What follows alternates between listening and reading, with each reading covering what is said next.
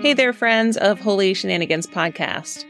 I'm thrilled to share that I'll be recording live from the Wild Goose Festival this July 11 through 14. Wild Goose Festival is a transformational community grounded in faith-inspired social justice. It's a one-of-a-kind gathering that brings together activists, artists, and seekers from all walks of life to explore justice in art, spirituality, and community. The festival will take place at Van Hoy Farms in Union Grove, North Carolina, and I'd love for you to join me there. From engaging workshops to inspired panels and interactive experiences, Wild Goose has something for everyone.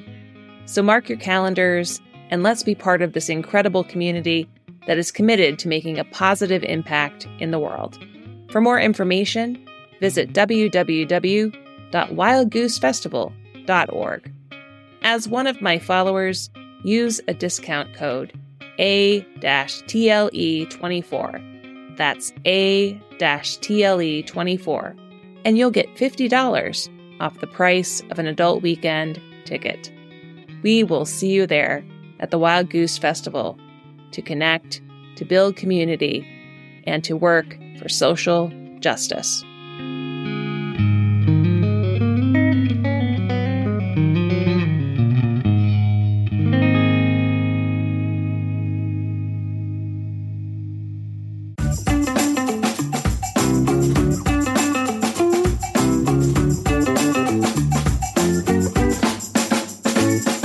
Welcome to Holy Shenanigans. I'm your muse, Tara Lamont Eastman, a creative, a feminist, and a pastor.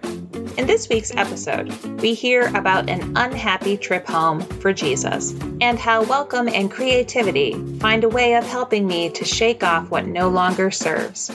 When I read this week's gospel story about Jesus receiving critique when he goes home, the chorus from a song from Saint Swift comes to the surface for me.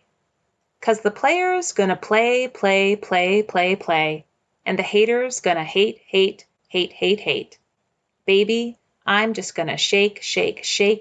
I shake it off. Can I have a woohoo, shake it off, friends? Yes, I am fully aware that this Taylor Swift song and the Jesus story are not technically connected. However, the call to shake off what no longer serves is a consistent theme, and I think it deserves some more attention and further discussion. So here's to shaking it off. Jesus goes to his hometown, and the people question his teaching. How and where did he learn all this? What I hear in this dialogue is something like this. Who does this Jesus kid think he is, coming here and teaching us? We knew him when... ... In face of this rejection, Jesus gives his disciples some important advice. Shake the dust off your feet and move on to the next place. You see, for Jesus, this was not his first and would not be his last rodeo when it came to rejection. And he knew a thing or two about the spiritual practice of shaking things off. All of this talk about shaking things off reminds me of when I was a kid and being reminded to take off muddy or dirtier than mud shoes. Take off those shoes, take them outside and whack the soles together. Get all that stuff out of them. And if that doesn't work, you know where the garden hose is. No matter what, don't let that stuff stick and or travel anywhere else. Shake it off. While this mantra for shaking the dirt off my shoes doesn't make the cut to be a pop song, its point is clear. For shoes and your soul, shake off what no longer serves. Jesus says this in Mark 6. Whatever you enter a house, stay there until you leave the place. If any place will not welcome you and they refuse to hear you, as you leave, shake off the dust that is on your feet as testimony against them. Indeed, Jesus, shake off that dust. Jesus knew that over time, the dust of discouragement could weigh heavy on the disciples. So Jesus calls them to literally, externally, and internally shake it off. He tells them to let go of discouragement and the dust that came with it so that they could keep moving on their mission. Unfortunately, welcome was not the experience of Jesus and his disciples when they visited his hometown. What a conflict it must have been to see and be in a place that was in all other ways home, but to not be welcome there. This experience was more than just not fitting in. This unwelcome was a bold statement of rejection. This kind of rejection runs deep for both the rejecter and the rejectee. And in Jesus' perspective, he tells them not only to not engage, but to shake off the rejection and to keep moving. Some may hear this story and think that Jesus is just trying to keep the disciples focused on their goal. And maybe that's true in part. But I think there is something in here in this act of shaking off, of letting go. It's a refusal for Jesus and the disciples and us to not take up what does not belong to us. It is a call to carry just what's ours to carry. And this is where shaking off allows space for welcome and home to come home to us. It reminds me of the serenity prayer. For God to grant me the serenity to accept the things I cannot change, the courage to change the things I can, and the wisdom to know the difference. This week's Holy Shenanigans came to me in a roundabout way to remind me to shake off what isn't mine, and to lean into some spaces that make me feel at home or welcomed. In Church World, we've been about a very busy season, adjusting to shifts from school year to summer schedule, to the loosening of COVID protocols that we've had for the last 16 months, and a shift to more face-to-face time with people. People out and about in the community, people at the church, all adjusting to the new status quo. Which brings me to a Holy Shenanigans story about people, welcome, and home. After the end of a recent graveside funeral, I found myself in a people situation.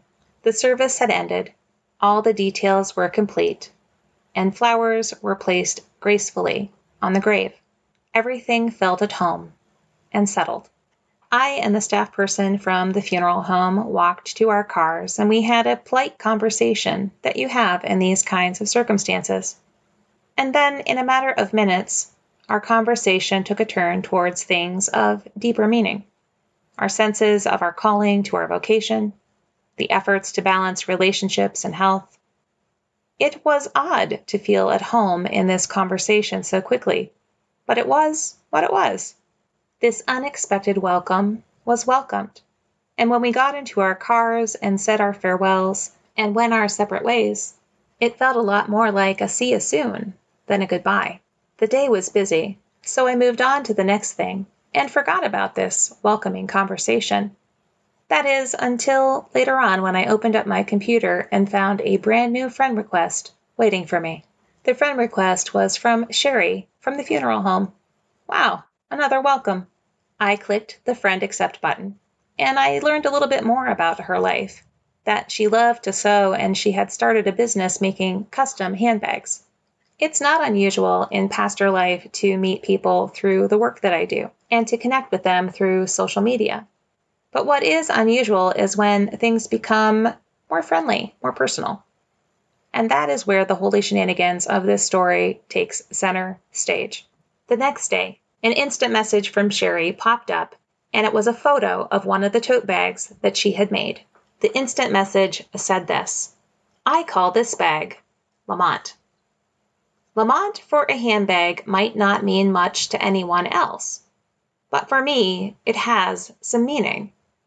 You see, Lamont is my middle name, so the chat with Sherry got my attention. We chatted back and forth for a little bit about lots of things. But then she continued to talk about her work making handbags. She said, I knew the crossbody one was next. And I was thinking, it seems like you have a job where your hands need to be free and you still need to have your stuff and not have to carry it. So I'm going to call the next one Tara. Some might think that welcome can't come in the shape of handcrafted handbags. But I assure you, it can. Because to date, I have 2 handbags named after me, Lamont, and so my hands can be free, Tara. Thank you, Sherry. Ever since I was young, the process of creating and making of things has held a space of welcome. Out of necessity, many times in life, I would make gifts for folks with whatever I had on hand: cards, paintings, poems, and a song or two. So when Sherry was inspired to make something connected to my names, I felt an incredible sense of welcome and the letting go of some unfriendly dust that I might have been carrying. So after that unexpected chat about personalized handbags, I got out my watercolors with my heart and my hands free.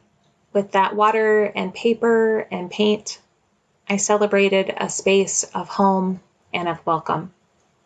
And it's good to know, thanks to Sherry, that this isn't just my space of making things alone.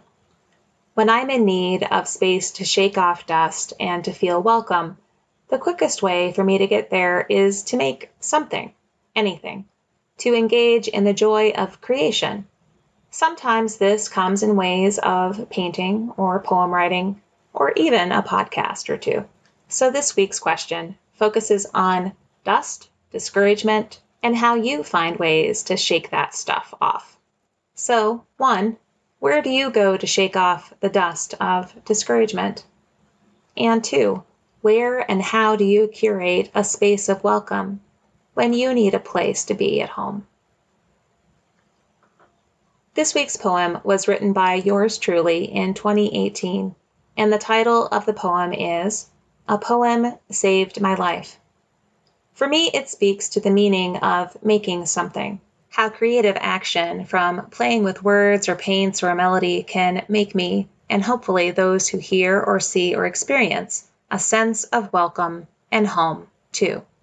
So as you listen to the words of this poem, I invite you to consider where you can take part in the spiritual practice of dust shaking and creativity making.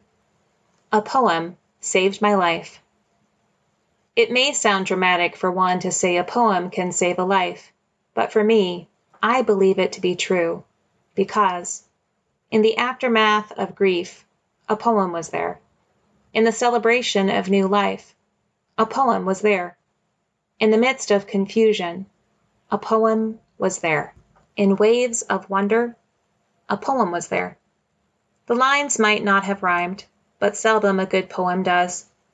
Nevertheless, the poems held up light in my darkness, gave me strength for what could be, and gave me room to dance when no dancing was allowed. So, welcome the drama. Embrace the muse. Put on those dancing shoes. This is poetry, after all. Can a poem save a life? I'm writing. I'm breathing. I'm dreaming. A poem saved my life. A poem saved my life. Thank you for joining me for Holy Shenanigans. If you would like to learn more about the handbags that I learned about this week, check out River Marie Designs on Facebook. So here's to a week of dust shaking and creativity making to surprise, encourage, redirect, and to turn life upside down, all in the name of love. You're invited to join me on this unpredictable spiritual adventure that is always sacred, but never stopping.